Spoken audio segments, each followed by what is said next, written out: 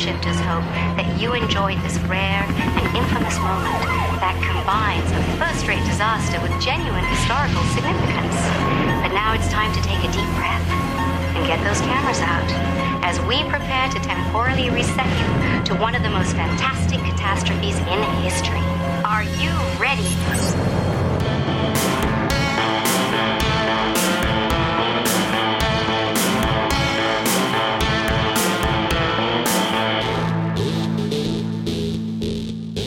Hey everyone, and welcome back to a Time Shifters podcast. This is your host, Christopher.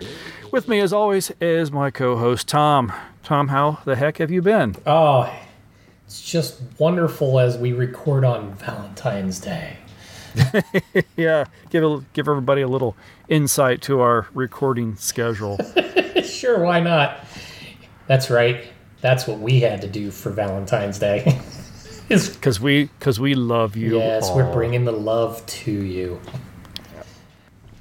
The inventor of Pop-Tarts died, Tom.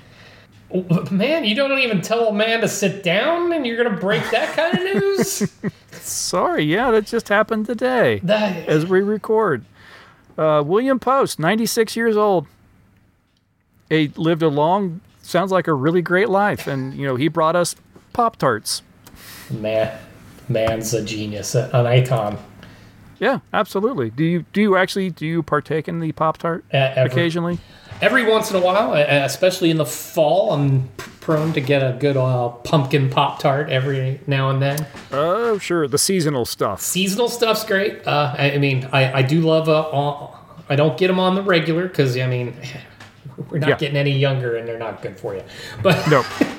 But I gotta tell you, there is one that I continue to this day to miss. It was the Spider-Man Pop-Tart.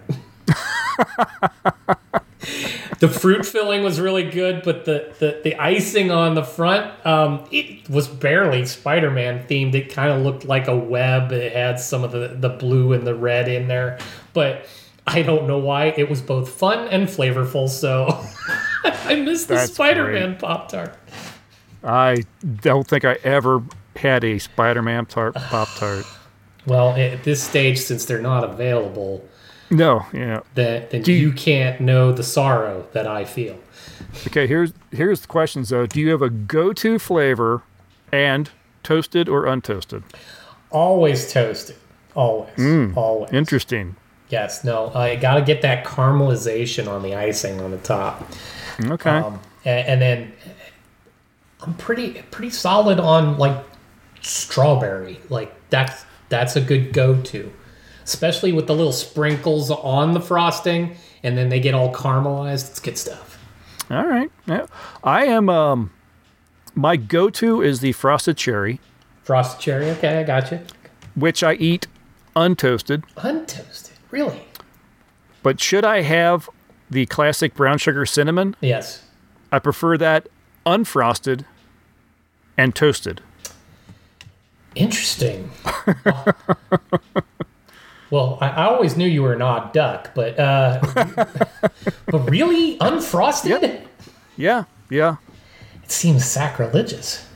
I don't know. It's something about the frosting. I just I can take or leave it. I'd rather not have it on my brown sugar cinnamon. And that was always the funny thing for me with the Pop-Tarts is flavors that I thought I would like, I don't tend to like in a Pop-Tart. So the brown sugar cinnamon, not bad, but it's not a go-to. I love those flavors. They don't work for me in the Pop-Tart so much. Same deal with the chocolate ones. Like those actually are off-putting completely, and I am a chocolate fanatic. Right. So yeah, I don't do those. I like the fruit ones. Yes. Or the brown sugar cinnamon. But frosted cherry is my. I have a box of frosted cherry that I upstairs right now. It's the first box of Pop-Tarts I have, quote unquote, bought in years, and I only got them because I was at the checkout. Yeah. And someone left their coupons that print out at the register. Yeah. And it was for a free box of Pop-Tarts. So I was like, well, I'll take that. Yeah, why would you not get a free box of Pop-Tarts? Exactly. So I have a free 9-pack or whatever it is of Pop-Tart, of frosted cherry Pop-Tarts. Now, he invented the thing, and obviously there have been lots of knockoffs, including store brands and all that. Have you ever Sure, the ventured toaster out? strudels and things like that. Yeah, toaster strudel was always a nice. I want to say I tried like some store brand Pop-Tart once. It was probably a Kroger brand or something like that. I buy Pop-Tarts if I'm going to buy Pop-Tarts. That is fair, but yeah, no, that actually was one of those things where, especially the seasonal stuff, the pumpkin ones that I like. Pop-Tart brand was pretty good, but honestly, Target did it better. Really? Oh, Really? interesting. Oh, okay. So, Oh, speaking of flavors that don't exist anymore, at least I haven't found them in ages. For a while, several years ago, and it is probably a good thing that they don't exist or I can't find them because I was buying the hell out of them. They had red velvet Pop-Tarts. really, I don't know if I ever knew that. Oh my God, they were so good. Oh, man, I kept getting like, it was one of those things where you get a coupon. Yeah. You're like, oh, I'll buy one. And then it's like, the first hit's free. I was buying them left and right, and like anywhere I could find a coupon, or oh, they're on sale. Buy 3 get 1 free. See, for me, the red velvet anything, and I didn't know that there was a Pop-Tart one, so I might have to, if I ever find that, I'll have to try that, especially since my son tends to like red velvet. But I find red velvet is a diminishing return kind of thing. That first one can be good, red velvet, whatever. That can be good, but if you go to have the second and then the third, I'm not getting as much love as I did on that first taste. The love never diminished for me on those. I really enjoyed them, and that was years ago, 5-10 years ago when those were around that I found them, and I haven't seen them since. And yeah, believe me, if they would show up again, I might be in trouble. I have to take up jogging or something. Yeah, I was gonna say maybe the fact that they went away is why you're here today. I'll be running and eating a red velvet Pop-Tart. That's a funny picture to think of. We talk a lot on this show about physical media versus streaming. Yes, and we're very aware of your stance. Well, here's a little bit of some evidence to why you should all be on my side of this argument. The streaming service Funimation, which a lot of people went to for a lot of their anime and animated stuff and everything. Yep. That's shutting down. Yeah. They're moving all their content to Crunchyroll. Yeah. But here's the thing. Crunchyroll is not honoring any purchases you made on Funimation. So if you bought a series or a film on Funimation, Yeah. it's gone. Tough luck. It's a great way to drive off business. Usually when one buys something else, especially a service kind of thing, you usually have to kind of pick up. You have to grandfather in the folks that you're now getting as customers because you bought the service. And Yeah. Now Funimation is being very nice and just actually migrating all their existing customers to a Crunchyroll. yeah. This is going to happen in April of this year, by the way, April of 24. So they are nice. They're going to migrate your customers over, but yes, all your purchases are null and void. And there, of course, there's no real discussion about what's the cost for the consumer. How much is that going to change now that they're on Crunchyroll? So yeah, there's going to be a lot of back and forth on that. Yeah, no, that's terrible. I feel, but you make a strong case.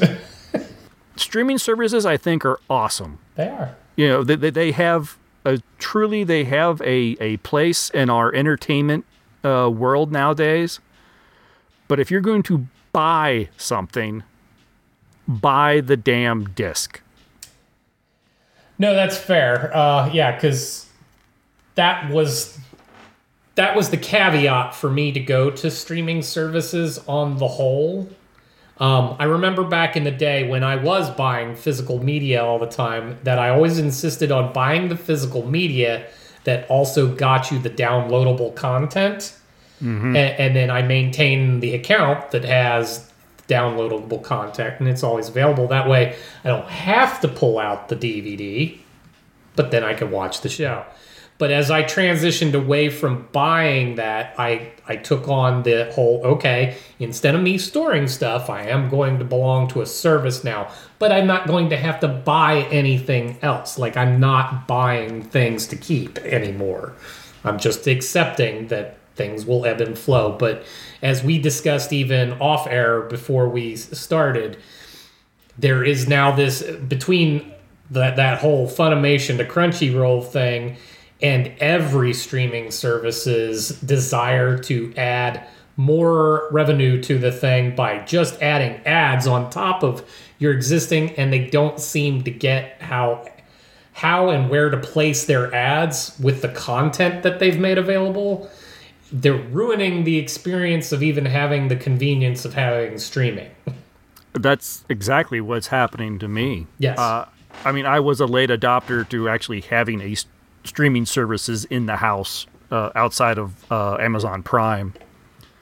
And so we finally, quote unquote, cut the cable. Yep. And so I got things like Paramount Plus, and we still have Prime. And I thought I'd be watching Paramount Plus. I thought this was going to be, you're never going to see me again kind of experience, because I was going, all my Star Treks are going to be there. But the poorly placed ads in the shows truly has kind of ruined the experience for me. So unless I want to double up and pay twice as much to get the ad-free version, and how long will that last before there is no ad-free version? Right. I'm out of luck. And so now I'm thinking I will probably not renew. I mean, I paid for a year because that was the cheapest way to go. I may at this point not renew and just put that money towards the Blu-rays of the series that I want. Right. No, the thing, and this is all about the timing of this moment too, because I'm a fan of Pluto TV as a streaming source. They have recently they've changed their logo slightly, and they've released some new of their own advertising for their streaming service on their service, and they own what they are. So they are essentially going, we're basically cable, only we're free. Yeah. Yes, you're going to have ads, but you're going to have the entire catalog of what we have. You're going to have our channels, which get very specific.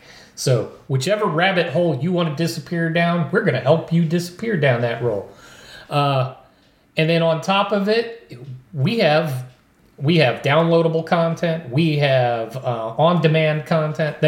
And all of it's free. You will get ads, but we aren't expecting anything else from you. So they are really owning that whole, yes, everybody's doing ads, but we're not charging you to be here in the first place. So nice. So they're taking advantage of the moment.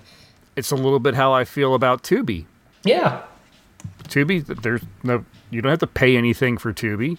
They got all kinds and it's a fantastic place for someone like myself that likes kind of some of the more odd films and hard to find films. I mean, they come up with some incredible things that never found anywhere else. You'd never find on Prime or anything. It's going to be on Tubi. And the ads, they do right. They actually put them in roughly the right in the spots. spot right where they belong. They're not before the ad break. They're not 5 seconds after where the ad break should be. I mean, they're right where they need to be. And the experience, that's fine. I can live with that. That's okay. I'll mute the TV, maybe, or that's when I'm going to go up and get something from the refrigerator and come back just like the old days, and I'm fine, and I'll watch my show. My experiences with things like Paramount Plus, who can't put an ad in the right place to save their damn life, they had a new customer they're going to lose this customer. I feel like at some point we should have like a generational interview, because think about all the kids that have been growing up during the what we're gonna have to now refer to as the golden age of streaming, where you bought the service and you had the wealth of their library nonstop, no ads, no nothing. And think about all the people now that are gonna have to be reintroduced to the concept of a commercial. Yeah. Those of us that grew up with it as kids, as it transitions to this, we're pissed off that you want us to pay for your service and then watch your ads, but we're used to the ads. Yeah, it's a step backwards for sure. It absolutely is, which is why those free services that at least own who they are, they're refreshing. They're like, yes, this is exactly what you watched before, only you can get a little more niche than you used to be able to. But no, I think it'd be fun to just talk to various people throughout their age ranges to figure out how are you dealing with entertainment these days. So what have you been up to? The big one, like we talked before the show, was with the ads that have all been out. The Super Bowl did its thing and all that, and I had known that this film was coming out even before the new Super Bowl ad, but Kingdom of the Planet of the Apes is due out in a couple weeks. Yeah, the trailer looks fantastic. It does, and it reminded me that not only had it been a while since I saw any of the newer version of the Planet of the Apes, but I never got around to watching War for the Planet of the Apes. So I didn't get to see the third in the series. And my son was interested in it, so we actually binge watched that a couple weeks ago. And I gotta say, well, as much as I was a fan of the originals, these were really good. I mean, the effects of the apes and all that, and since they are apes, these are actual real animals. At some points, it actually is real animals, but their CGI of the animals, too, is super impressive. And, of course, Andy Serkis and his ability to do the motion capture work as well as act through all of it is always amazing. So his portrayal of Caesar throughout the series was just, it really hit. And the fact that you're seeing, like, we saw people in ape costumes with a decent mask in the 70s. Right. Seeing the actual ape and watching its head move and all that, it's clear from the very first one, the Rise of the Planet of the Apes, that one's a little more dated. There's a couple of times, especially in a 4K environment, you can pick up some flaws. But those flaws quickly leave as the franchise goes on. Well, that was 2011, I think I saw. So, I mean, it was over a decade ago. Oh, so, yeah. Technology has definitely grown since then. Well, yeah, because, I mean, that was some of the more groundbreaking even of the time for that motion capture stuff, especially the facial features on a human being posed into something CGI. So it is very effective, but I mean, it's really good storytelling, very good acting, and interestingly enough, because I was watching it through a Plex server, and the way the Plex will split off subtitles, if you don't turn them on, one of the things that happens in the Planet of the Apes movies, to give it a lot of authenticity, is most of the apes sign. Yeah. Even as they're evolving and maturing and growing in intellect, their primary language is sign language. So I forgot about turning on the subtitle feature and had to just kind of gauge what they were saying, because I'm not an ASL expert.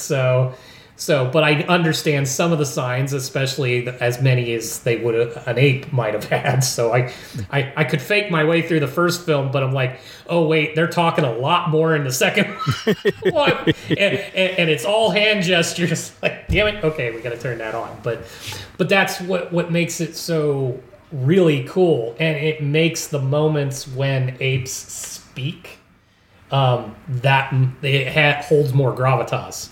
Sure. So, Yeah, we were talking before we recorded, and I never got around to watching the new trilogy of films, not for any reason other than I literally just never got around to them.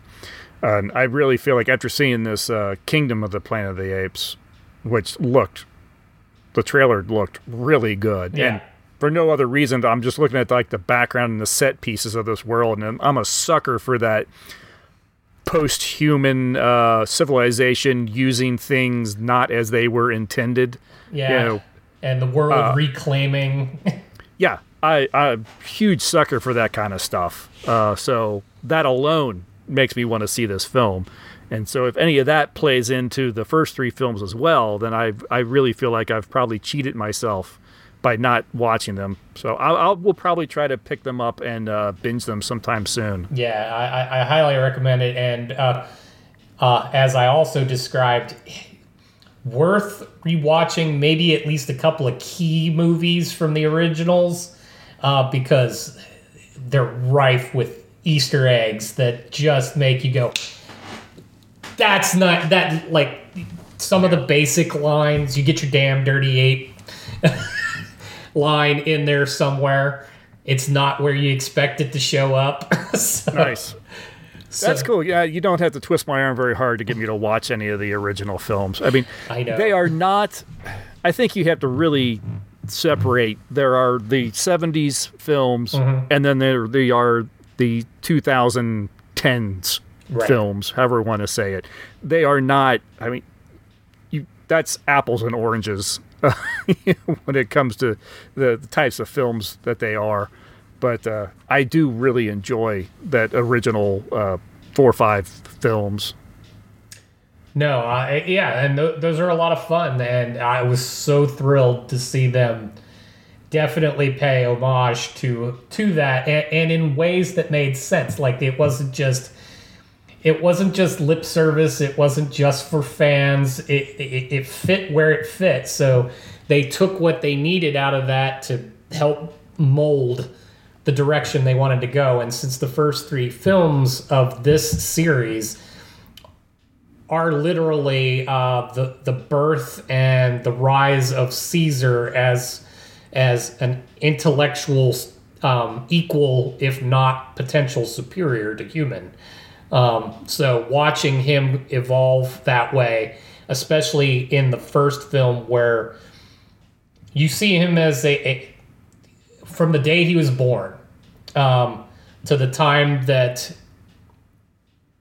he leaves his human family and the circumstances for which that actually happens, the amount of emotion that they managed to capture in a chimpanzee that wasn't really there was just impressive. I can't say enough about it. All right, yeah, that's really cool. Yeah, I definitely feel like I've probably done myself a disservice, so I'll catch up as quickly as I can. Well, look at it this way: you now get to sit with that trilogy, and you can finish it out in a sitting, as opposed to the years, because there were have to wait a decade and a half. Yeah, I don't have to wait a decade and a half.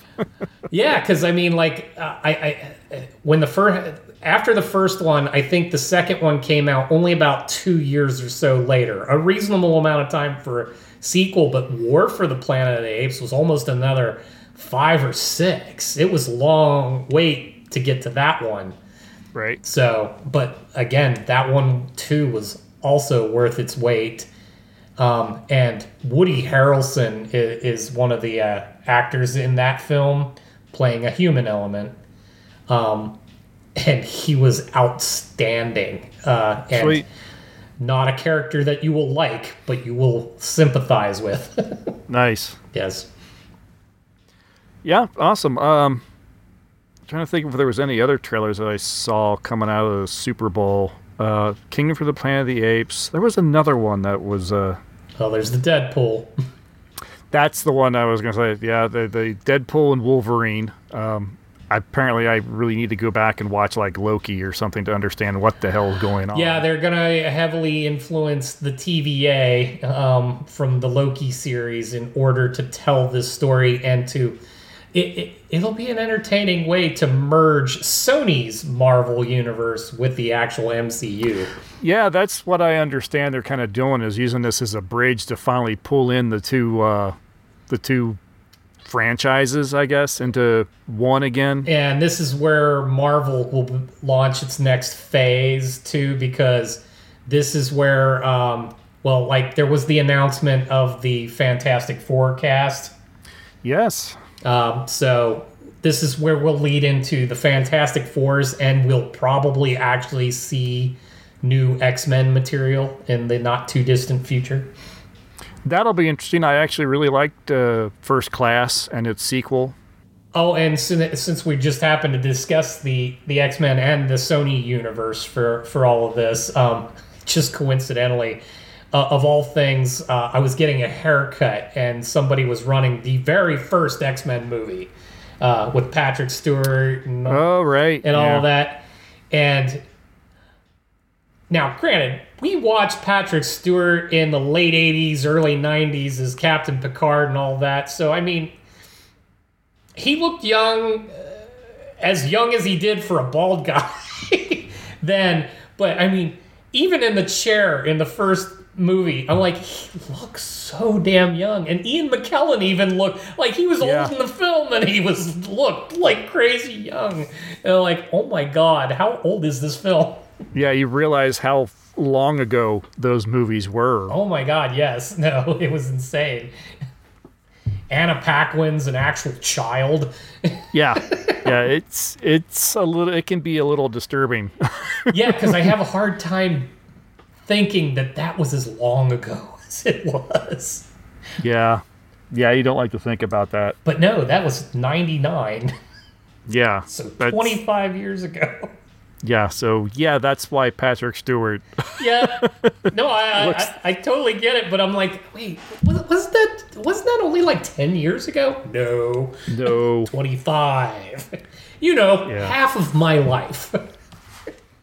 Yeah, what was the meme about people our age think about sci-fi from 25 years ago, and they think of like the Battlestar Galactica. Yeah, the original. What it really was, DS9. Yeah. No. Well, if you're going 25 years ago, it's actually Enterprise. Yeah. DS9 was 30. It was probably an old meme. Kinda.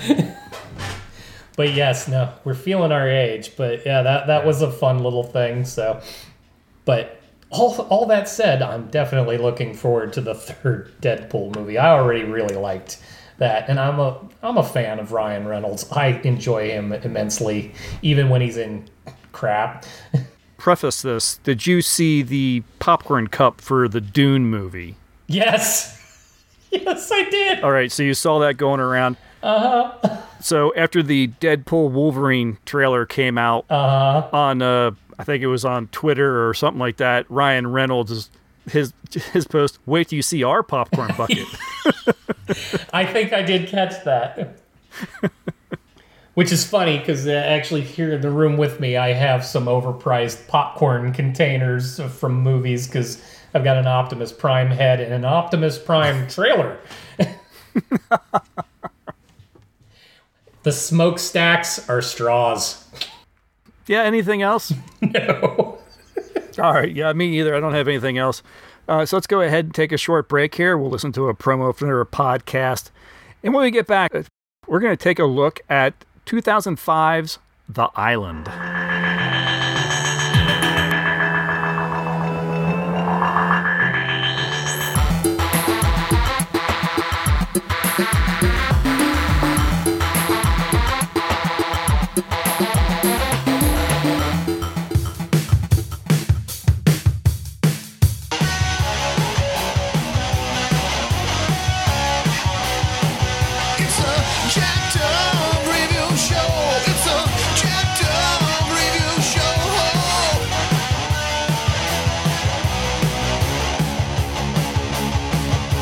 Give a damn what you think you are entitled to. Hey, I'm entitled to see movies that don't suck. ever tell anybody outside the family what you're thinking of getting. I was not expecting that.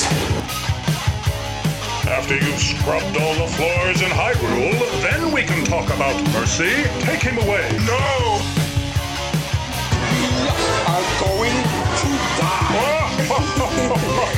Enough. My ship sails in the morning. I wonder what's for dinner.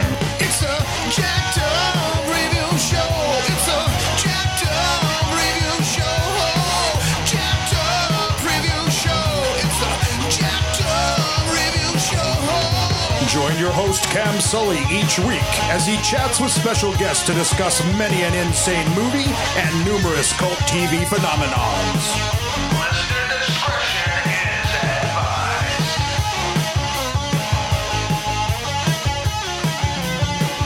It's a Jacked Up Review Show.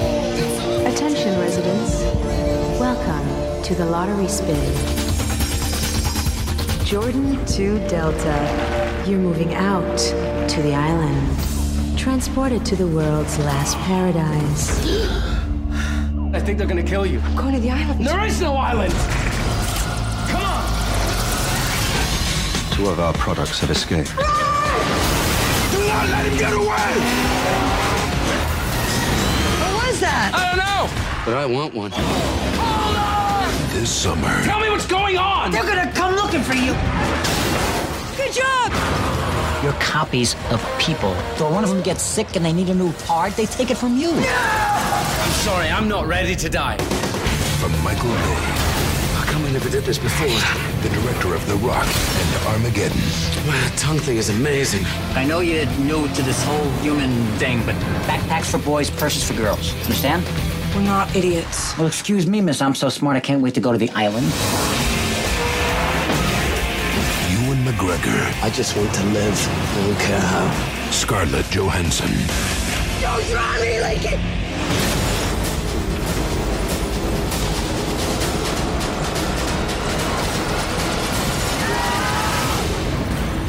You still think there's an island?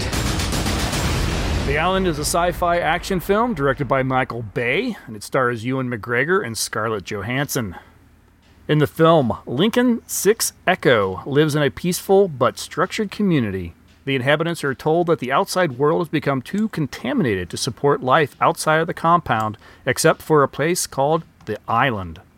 Every week a lottery is held, and one of the inhabitants gets to leave to live their life on this Eden-like island. When Lincoln begins to have dreams of experiences he knows he has not had, he begins to question his surroundings and explores beyond the confines of the facility. What he discovers shatters his world and uncovers the dark truth of his and his friend's existence. The creators of the 1979 film Parts: The Clonus Horror, which is about a community of clones living in a desert facility that are used for organ harvesting for their elite originals, filed a copyright infringement suit in 2005. DreamWorks attempted to have the suit dismissed, but a federal judge ruled that there was a case to be heard. The trial was to be held in 2007, but DreamWorks settled the case out of court for an undisclosed 7-figure amount. I don't know how any lawyer of DreamWorks went to a judge and said, "No, this is completely different." Other than the total plot. There was also a novel published in 1996 called Spares, with a very similar theme, that was actually optioned by DreamWorks in the late 90s, but was never produced. The author of the novel, Michael Marshall Smith, however, did not pursue any legal actions. Yeah, it's not a unfamiliar story, No. I suppose. Yeah. No, the Parts: The Clonus Horror, if anyone's not seen it, if you don't want to actually try your hand at the 79 film, the pure 1979 film, you can find it on Mystery Science Theater 3000. Yes, you can. They did an episode on it. It is a fairly good one. Now, this was the first time I'd watched this film in quite a while. Probably not since the first time, sometime soon after it came to home media. You, on the other hand, if I remember correctly, last time said you've seen this film quite a few times. I have, yeah. I seem to recall I saw this in the theater. And then, yes, I catch it. Like, I don't go out of my way to catch it on the regular, but depending on where it may appear, it is one that I will just stop and pop on. I can enjoy this almost any time. And I am saying that knowing full well that this is a Michael Bay film. Because I have great disdain for Mr. Bay. I think he was disappointed at how few things he could get to explode in this film. Yeah, and we'll get into it more when we get into the reviews, but I did have somebody actually point out, this is 2 films. Okay, explain. Easily done. You have the first half of the film, which is all about the world in the compound. And it's very... there's a mystery element to there. There's this intrigue, thriller. There is the heavy sci-fi overtones of what's happening, especially as they evolve through the process of figuring out what they are. And then after the initial escape, it goes into full-bore action film. We almost don't give a crap about everything that happened before, and it is all about the chase. Yeah, you're right. This really is a movie of, like, 2 acts. Absolutely. And that's the problem, it's 2 acts. We don't really get a proper and satisfying third. No, you get 1 hour of build-up. Yep. And 1 hour of conclusion. Yep. Yeah, and there are a lot, and I am saying this as a film I enjoy. I enjoy the overall story trying to be told. I enjoy the action. I enjoy the actors that were in there, and it's actually kind of fun to see Ewan McGregor and Scarlett Johansson again this earlier in their career, because they come off very nubile in this, which is perfect for what they were playing too. Mm-hmm. So it all really kind of fits, but there are some giant gaping holes and some huge leaps of faith in this film as you watch it. No, absolutely. Michael Bay, talking about him as a director, yeah, he kind of is known for the director that's going to blow something up. And this film, of course, doesn't shy away from that. Nope. But he also seems to think that he is occasionally an auteur. And so he tries to be artsy and tries to be, do something strange and odd. And the problem is it doesn't fit. It never fits. You either have the dream sequence is what I'm getting at. Yeah. In the very beginning of the film, you have the dream sequence with Ewan McGregor, and it's all very surreal and weird. And then the rest of the film isn't like that. It feels so incongruous with the rest of the movie. And not to kind of oversell the point on the dream, but there are things that happen in the dream that have nothing to do with what happens any further in the film. And I'm referring to, like, there are guys that pop up and start drowning him and such. And he mentions later to the doctor that in his dreams he drowns, but he doesn't mention that he's attacked. And there's no element of that, and it's sat weird for me. It's kind of like this was completely disjointed from what we were going to do from then on out. If we had seen just the flashes of the boat and his dreamlike fantasy about the Scarlett Johansson character and cruising toward an island and left it at that, but the drowning part and the men dragging him down, that part didn't fit with his experiences, with his sponsors' experiences, or anything else to do with the movie. Yeah, I would have really preferred just flashes of what looked like memories rather than some weird ass nightmare. I think it would have fit the story better. This is where there's some misses involved. For instance, that dream, regardless of the nightmare component of it, but the notion of the flashes of memory, we are introducing the concept of clones that are that are grown to the same age as their sponsor before they're even brought out of their growth membranes and all that. Birthed. And then introduced into the environment. And I liked the explanation that the movie chose to go about. In order for these to be viable, for the tissue to live, the thing needs to live.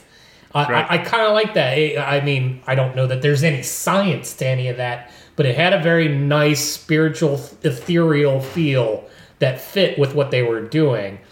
And then touching on the notion that something about the Echo generation of a product, as they referred to them, that something was different in this particular version of the cloning, that memory transfer took place. Again, don't know that there's any actual science to the notion that you could literally clone the memory pathways of a brain, but the concept as a science fiction element is amazing. We didn't really do a whole lot with that. No, it's a shame because the science of which they were growing their clones never indicated that there should be any transfer of consciousness or memory from the host, or whatever you want to call it, the original. The sponsor, thank you. It would have been more interesting had they just focused on this clone is questioning. He's questioning his surroundings. He wants to rebel. He wants colors. He's not content to just go with the program, and that alone should have been enough to make the owners of this facility start to question what's going on, and then let Echo 6 investigate and learn and find out the truth. You didn't need the dream or the memory or anything like that, except that it becomes a shorthand to like, okay, we got to make it so when he gets out in the real world, he knows how to do things, and we have to have an explanation as to why. Yeah, and that's what I think also fails, and where we jump into the giant leaps of faith that we take later. I don't know that the flashes of memory were enough for me to be convinced that he could instantly be capable of so much more in the real world. Yeah. Especially when it came, and that's when it becomes uber fantastical, where these are essentially children. Mm-hmm. They even said they're educated to the level of a 15-year-old. And none of them have been alive longer than like 4 years. Mm-hmm. So the notion that Lincoln escapes and can figure out how to drive things and work computers, and then the extra incredulous part, not just drive things, but fly things. And you're like, wait a minute, you're like 5 minutes old. You know how to do this stuff. Just because you dreamed about a boat is not enough for me to believe you can now master the world you walk into 5 seconds after you've been in it. Yep. Nope. Exactly. Yeah. It doesn't really hold up. It is exactly like you said. It's fantastical. But what I want to get back to about the thought is where, again, missed opportunity, and you are never going to get it from Michael Bay. The notion of an intellectual property and Michael Bay, they do not go together. So wrong director for the possibilities here. This could have really gotten into the possibilities of the real ethics, not just the ethics of growing a clone for parts, but what does it mean to recreate yourself? And what makes up the self?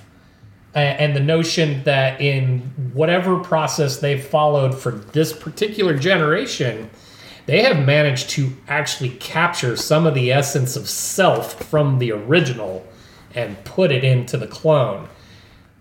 There's all sorts of cool stuff to explore there, but we weren't going to get that in this film.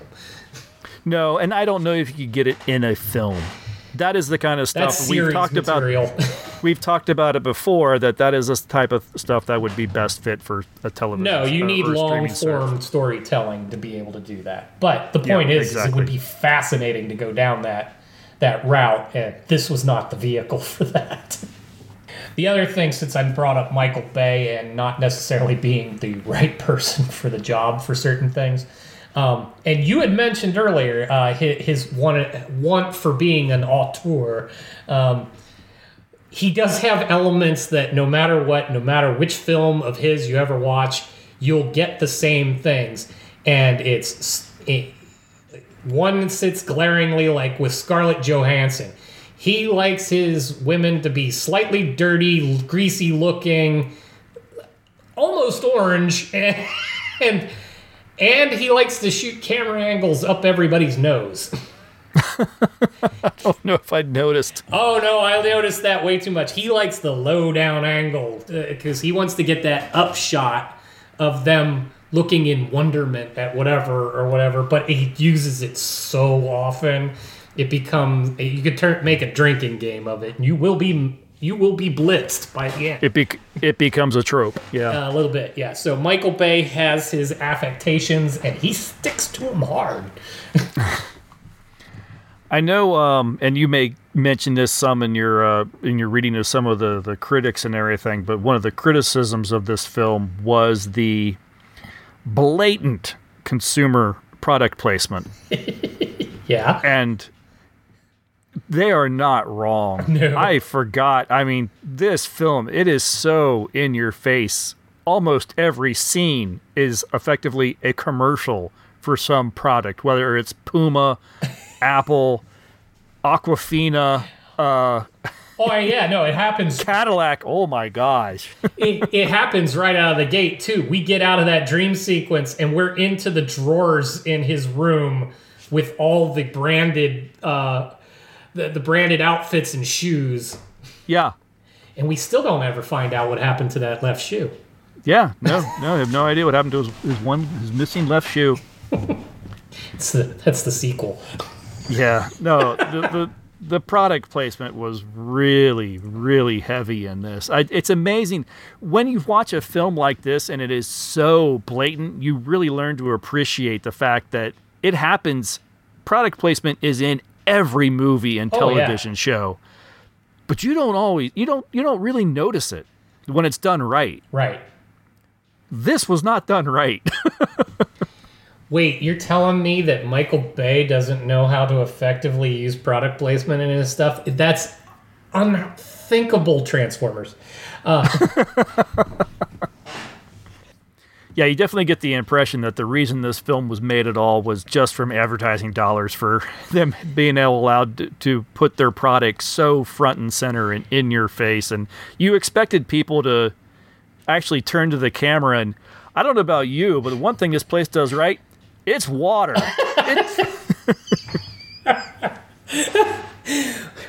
Well, yeah, which just makes me laugh more over the comment of Bay trying to be an auteur and then immediately launches into the commercial.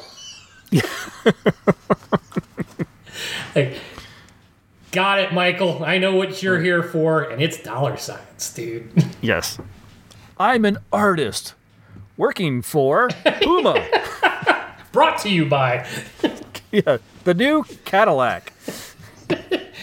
Yeah, the new Cadillac that we never saw. Yeah, we saw a concept car from 2005. Yeah. For their that was for their, I think, 100th anniversary. Yep. It was a pretty little car. I actually kind of liked it. Sure. Just never existed. Than that. Unfortunately not. Unfortunately not. But yeah, you could definitely see where a lot of the models that came thereafter had some inspiration from it. So. No, and they stole as much inspiration from other supercars as they possibly could have. Yeah, that's true. It's hard to watch that sequence and not picture Jeremy Clarkson laughing his ass off. Cadillac, right. Got it. He would have hated the doors. Oh, he would have absolutely hated the doors. Got to push the button and wait for him to. Yeah. Nobody's waiting for that. Nope. Oh, one of the things that bothered me, and this was, again, you're talking about, problems with the plot and things like this, and this is something I think this film did that actually worked, I think, a little bit better for parts the Clonus horror versus the island. Yeah. The actual facility that they depict is way too large to keep that thing a secret. You would think, yeah. They have literally look like 50-story towers, 3 towers, full of these clones, these people being serviced by, they have guards, they have cafeteria workers, administrative people. You got to think there's hundreds, if not thousands, of support staff at this facility. No one has a problem with them breaking the law and actually giving these clones consciousness. Right. No one says anything. No one accidentally mentions while they're drinking a beer at the local bar. No. None of that ever happens. Yeah, Steve Buscemi's the closest thing to skirting the line on that. Yeah. It doesn't hold any water whatsoever that they could keep this a secret. No, and the figure you were missing is because Scarlett Johansson says it at one point. There's over 1,000 clones in there. Yeah. And then the support staff to keep 1,000 clones alive. And that's only what Scarlett Johansson knew. That's not all the ones that are pre-birth or they call it the foundation sequence, is when they bring them from birth and acclimate them to put them into the tower. But yeah, so there's easily 2,000-3,000 actual bodies that are being completely developed illegally. I just can't believe that. It doesn't work for me. I really feel like they needed to scale that back a little bit. Now, granted, I'm completely with you on there, but I'm going to at least throw it a little good thing in there. Now, granted, there's no way you'd keep this secret. There's no way everybody working in this facility would just overlook the enormous ethical problems about doing something like this, especially if they actually know. It's one thing if some of the support staff thinks this is just all some grand experiment or something. It's any of the support staff toward the end. None of them have a conscience at all. Okay. But the part that I did like is when we get introduced to the Tom Lincoln character, the sponsor for Ewan McGregor's character. When we get, also played by Ewan McGregor, I got to give him a good, nice little personal nod, too. He's an American accent as the clone, and in his full Scott as the Tom Lincoln, and he transitioned between the two very nicely. It was kind of fun. It was, as far as a dual role in a movie like this. Yeah, that was a really nice decision to have the different accents, because it wouldn't make any sense for him to have a Scottish accent. No. But in a lesser film, it just would have been. And getting an actor fully capable of developing his accent to actually bleed off his real accent and speak American English clearly and not have it even feign in, that was good. But what I was going to get to is the Tom Lincoln character in particular, as a sponsor. Knowing the kind of person who would sign up for this, even if they didn't think that they ever achieved consciousness, that they were just a blob of cells that were developing so you had spare parts when you needed it. Assuming you were okay with that, and the amount of money that you spent to do that, and the notion that this is the other thing the product was also referred to as is a life insurance policy. if that is your life insurance policy showing up, forgiving all the moral implications of all the staff that didn't say or do anything for these clones, this is not the guy that's going to help the clone. And I liked that that's where they went with that. And I liked that he feigned that he was going to be on their side. But ultimately, there was, as he even spoke of, and I think at the beginning, and whether this was intended or just Ewan McGregor's delivery or whatever, I got the impression when Tom Lincoln first sees his clone and starts to get their story, I think he's legitimately sympathetic in the moment. And then when he starts telling them why he had Lincoln made, and he starts to remember his own mortality, and especially the disease he's suffering from, to which Lincoln is there to help him get through. I think that battle with his actual demise now starts to overtake that desire to do the right thing. So survival takes over ahead of that. I actually love that dynamic. I thought they got that completely right, and it was great. I would actually say that despite the fact that as directing the ridiculous action scenes and having such a difference between the first half and second half of the film, and and obviously some serious script issues and with issues with story elements and things like that, the actors and the acting and how the script is for them, the dialogue and how they are portrayed are really good. Yes. With few exceptions, as far as, again, and that falls more into story, because you're going to have to do this because that's how we get to the next scene. But the interaction between the actual characters, the motivations with the characters, I think that is actually really good in this film. They play themselves, Scarlett Johansson, Ewan McGregor, they play themselves like young teenagers. They said no more than 15, but I would even put them closer to maybe 12 or so, and maybe that's only because their education perhaps isn't complete. Yes, no, they get educated to a 15-year-old's level. It doesn't mean that that's where they were yet. Yeah, no, I actually would put them quite a bit younger in their sort of the way they thought and their thought processes and how they would see the world, and the naivety and the innocence that they portrayed was really good. And I actually really liked the way that Scarlett Johansson could read Echo 6 and could use that to realize something's not right with Tom Lincoln. Yeah. Something's wrong. His eyes are lying, just like yours. I'm like, ooh, I like that. No, and actually it begs the question. If raised in a sterile environment with limited things, does a human pick up on other things when it's not distracted by others? Like that notion, she's reading him. Did she develop that because in the environment that they live in, perception is a big hunk of what they have available, as opposed to endless barrages of TV and movies and internet and all those things. And it's very limited education. They're there mostly to interact with one another, stay physically fit and healthy. That's it. That's their lives. So something else may pick up where there is not other things to take away.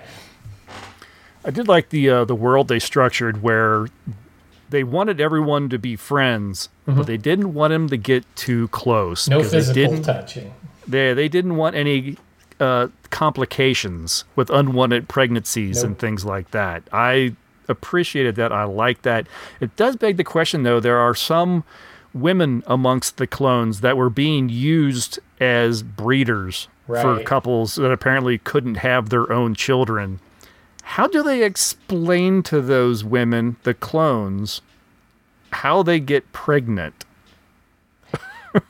Well, they kind of glossed that over. They really did, and that would have been something, especially since that was probably one of the more horrific moments that, which was effective But yeah, the notion that there are clones there just entirely intended to carry a younger clone to term, so that the baby can be given away. Like, unless they're actually birthed, quote unquote, pregnant, and they tell them that's how they found them in the outside world, because they tell everybody as they come in that they were survivors, they were found, and they implant memories as they are gestating, I guess. Oh, and they also explained that the decontamination process for those that are saved messes with their heads.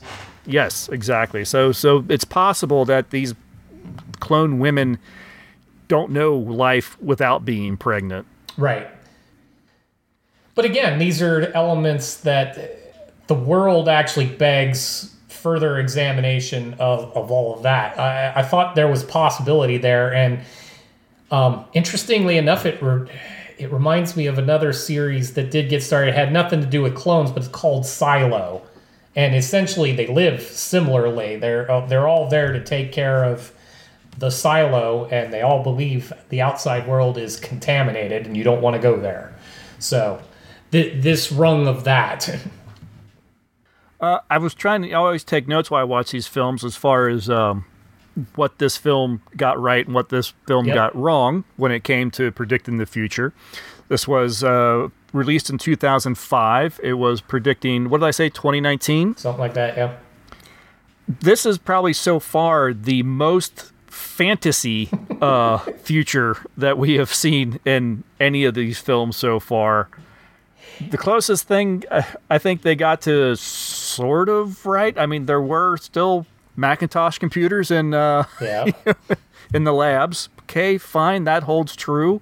The flat screen computer table wasn't too far off from some stuff we have. You can, if you got the money, you can get that. Theirs needed a glass triangle stylus to work. Yeah. So, but not quite. But I mean, we use styluses on things too, so not out of whack. But we did not get our hologram Xbox. No, we did not. So Xbox survived to 2019 in their future. They did get that right. They got that right, but not quite the format that we would hope for. The maglev trains didn't come to pass. That one, while I think that was a solid prediction that we just can't get going. You can do maglev trains, maybe not quite like that, but they could be done, and we're just not, because that's not an investment this world is making. Yeah, unfortunately, I think because our rail system is so well established, and you would literally have to go, okay, we're going to change them all over now. Yeah. Yeah, you have to uproot them all in order to make any of it effective. Mm-hmm. Yeah, you can't just have a side-by-side, or I don't know if you could somehow retrofit one that wouldn't affect the other. And despite our probable need to do so, the U.S. is really not latched on to public transportation as a thing. Very true. And, of course, we don't have jet bikes. No, but while maybe too soon, there are drone-style bikes that are well in development. So in development, no, but I'd be very surprised if anyone in 2005 truly thought we'd have anything like the flying jet bike. No. In 14 years. No, and with my experience with most day-to-day drivers, I don't want the common person on something that flies. No, absolutely not. All you're doing is making missiles. That was, as far as technology and things, that's really all I could really pick out of this film. Well, you also missed the glaringly obvious one. Full-scale cloning. Oh, well, yeah. Sorry.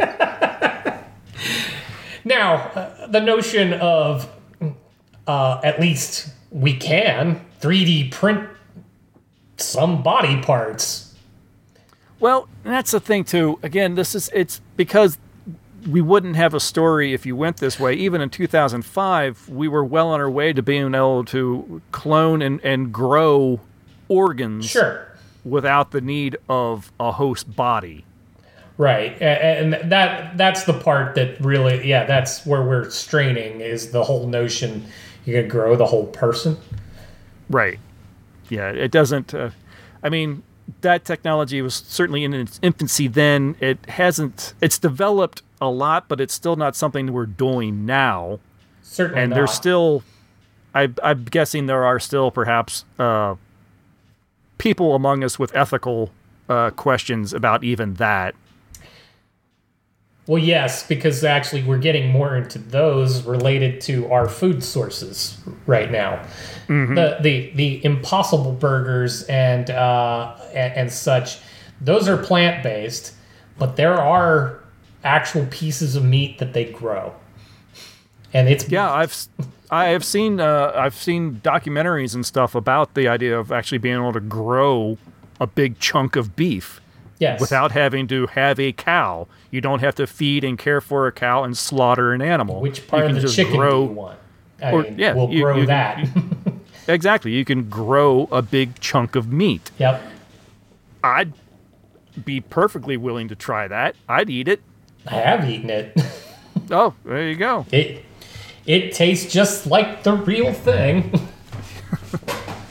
But there are those that have ethical concerns over that. So the notion that we would grow an entire human being, and and you can't have Michael Bay without the military mentioned in some fashion, and they did. They mentioned that basically Pentagon is also mostly funding this, and we found a president that was there because the military was actually entertaining the idea of growing a clone army. Yep.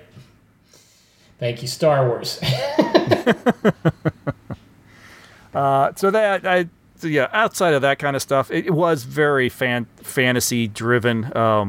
There was no way in hell that we were going to get anything like that in the time frame that they set the film. Well, yeah, and some of it was incongruous because I liked that they included actual real cities with still they updated some of the cars, but they were cars. I think I read somewhere that in the original scripts, when they were first developing the film or developing the story, they were going to set it like 100 years in the future. And then to kind of curb production costs, they dialed it back. Yes. And so I believe some of this stuff may just be hanger-ons from the original premise. And that's how that feels. That's why I'm saying, some of the tech that they've included, mixed in, I'm not saying we would rush to revamp every single city and all that, but some of what was there didn't seem like it fit with other things. Do you want to go to some social media stuff? We can do that after I mentioned I still don't believe the 70-story fall. When they fell off the side of the building. Jesus must love you. I know, right? Sorry. I couldn't get away out from the show without mentioning they had a 70-story fall while being shot at. Not a scratch. I read a brief interview or a quote from Michael Bay that said even he acknowledges that was pretty ridiculous. Yeah, no. I like... Yeah, you had me until you dropped them off of a building and all they did is land in a net and it was okay. Yeah. Sorry. I did post to social media to be watching it. We got a handful of comments. I think all came from Facebook. Our friend Steve says he really likes this film. Should probably put it on deck for a rewatch. It seemed like a spiritual successor to Logan's Run, which is a film they always talk about remaking but never happens. I definitely see a little bit of similarities to that as well. Mm-hmm. Kevin says, my favorite film. Amazing cast, dark premise, and ScarJo at 21. Well, at least he's got his priorities. Cameron says that it's definitely agreeable and speeds along before it runs out of steam. Sean Bean was underused. We didn't even mention him, and Sean Bean is the director of the facility. Sean Bean was underused, though, which says a lot for a film that borrowed elements from Westworld, Matrix, Sixth Day, and even an infamous MST3K feature film. And no one had mentioned Blade Runner. Yeah, sure. The idea of Blade Runner element in this the replicants. Yep. Yeah, sure. Chris on Facebook, she says, Clonus is the hokey one. The Island is the Hollywood action one. Never Let Me Go is the depressing one. So, a few films all in the same theme. That's all we got from on Facebook for the social medias. What did the critics have to say about this film? Yes, the critics. And this was fun reading some of this stuff, too. So here are some captures. Toward the top end of the good critics is actually Roger Ebert with Chicago Sun-Times at the time. The Island runs 136 minutes, but that's not long for a double feature. The first half of Michael Bay's new film is a creepy science fiction parable, and then it shifts into a high-tech action picture. Both halves work. Whether they work together is a good question. The more you like one, the less you may like the other. I like them both to a point, but the movie seemed a little too much like Surf and Turf. Yeah. There's a reason I like Roger. He puts it in plain terms, but he's right. Very much different feels to the first and the second half of this film. New York Times, Dana Stevens, glossy, witty eye candy with some moderately chewy stuff in the middle. This lavish, exhaustingly kinetic film is smarter than you might expect, and at the same time dumber than it could be. It's an impressive product, a triumph of cloning that almost convinces you that it possesses a soul. I like that. I do. Smarter than you think, dumber than it could be. Yes, exactly. And I think we touched on all of those points, too. Yeah, she summed it up in one sentence. Yep, she did. She did a nice job, Dana. Then Boston Globe, Wesley Morris. Bay's strength as a filmmaker, the reason his superficial yet entertaining productions can never be completely ignored, is that he appears to lack shame. He'll blow anything up and run anybody over. The moral complexities don't matter to him. He just wants to stage spectacles, appreciate very good-looking people, and assert his cowboy aesthetic. And yeah, this is why I find it hard that I enjoy this film as much as I do, because Bay's grubby little fingerprints are all over this thing. And he's the director. I guess they should be, but still. Yeah.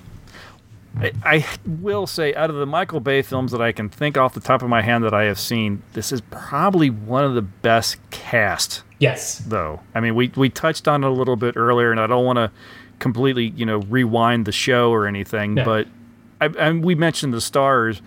The supporting cast itself, and the other clones, the other characters in the facility, were all really good. Yes, no. And they acted their parts really well. No, because you could even see the different stages of being a clone in the community, right to the one being freshly brought, and while he didn't say anything, his acting like a toddler that didn't understand was perfect. And then you saw people that were in different stages along the way, right? Including the sequence where they're literally reading out loud a children's book.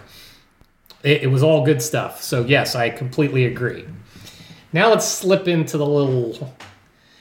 Believe it or not, those were the good. Okay, yeah. I got a couple of bad here. Entertainment Weekly, Lisa Schwartzbaum. The Island begins with a whimper of interest as a cool-hued cautionary exploration of the ethics of cloning, and ends in a hail of product placement with a dumb bang. So the leveling of the facility at the end was a little weird. That there's a serious design flaw with their holographic projector there. A little bit, yeah. Like you turn it off, the fan just disintegrates. You flip one switch and it makes the fan go fast and fall off its spindle. Maybe the Pentagon did pay for that. Yeah. And then the last one, and I really, I need to find this guy a therapist or something. Wall Street Journal, Joe Morgenstern. I'm familiar with them. Yep. Comes on like an overproduced coma and leaves you comatose by the end. In between are 127 minutes of intermittent chaos that feel like a lifetime. Like, who hurt you, Joe? I've never seen this man get... maybe I need to read more just to get a sense. Does he ever like anything at all, ever? Now this is a flawed product. There's plenty to say.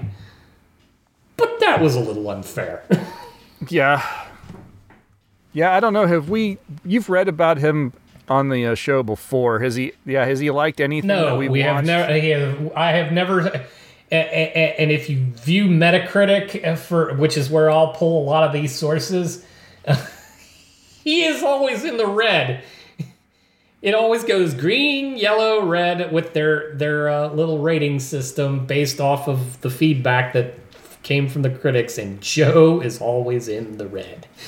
So, Joe, my friend, if you're out there, I'm here for you, man. He's a very critical critic. Very much. It's almost like he's charged with the purpose, the glorious purpose, of being the critic's critic. You know, it is one I can see why you go back and catch this every now and again. This is not one that I will think, oh, you know what, I'm in the mood to watch. But it's one of those ones where it's just, it's the one that if you go back to TV and you're flipping channels and you happen to see it's on, yep, I'm going to stop and watch a few scenes. Maybe I'll finish the film wherever it's at. Yeah, no, like it's thoroughly entertaining to watch them roll the railroad wheels off the back of the truck and watch the horrible car collisions that occur as a result. Yeah. It's satisfying. It's fun to watch. Doesn't mean anything in this film. No. But I saw somebody comment, it's like, if all the trains are maglevs, where'd the wheels come from? Yeah. But someone says maybe they're transported into the scrapyard.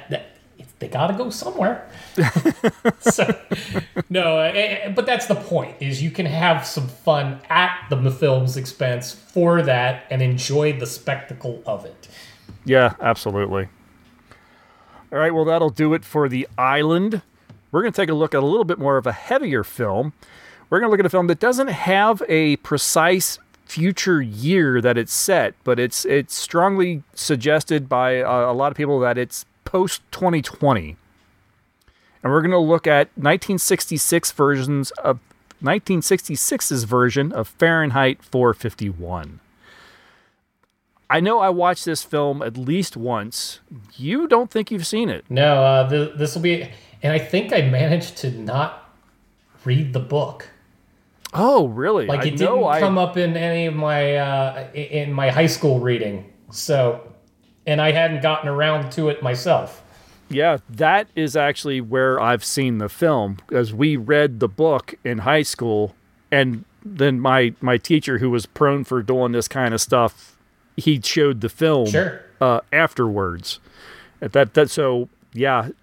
watched this film. It would have been like 1988, 87, 88, sometime in there. Yeah, no. So this will be, I'm familiar with roughly what the story is because it is so ingrained in culture and has fed into so many other things. So I'm familiar with some of the content, but this will be a first watch. Like I said, this is a little vague on the future, but it is definitely not a future any further off than we are now. Right. So I think it will still fit within our theme. I like it. We'll go with that. Any thoughts on that, please send them our way, timeshifterspodcast@gmail.com, or follow the link in the show notes to all our social media sites and leave your comments there. I guess that'll do it. Tom, thanks very much. It's been fun as always. Absolutely. And we'll talk to everybody in a couple weeks. Bye, everybody. See ya.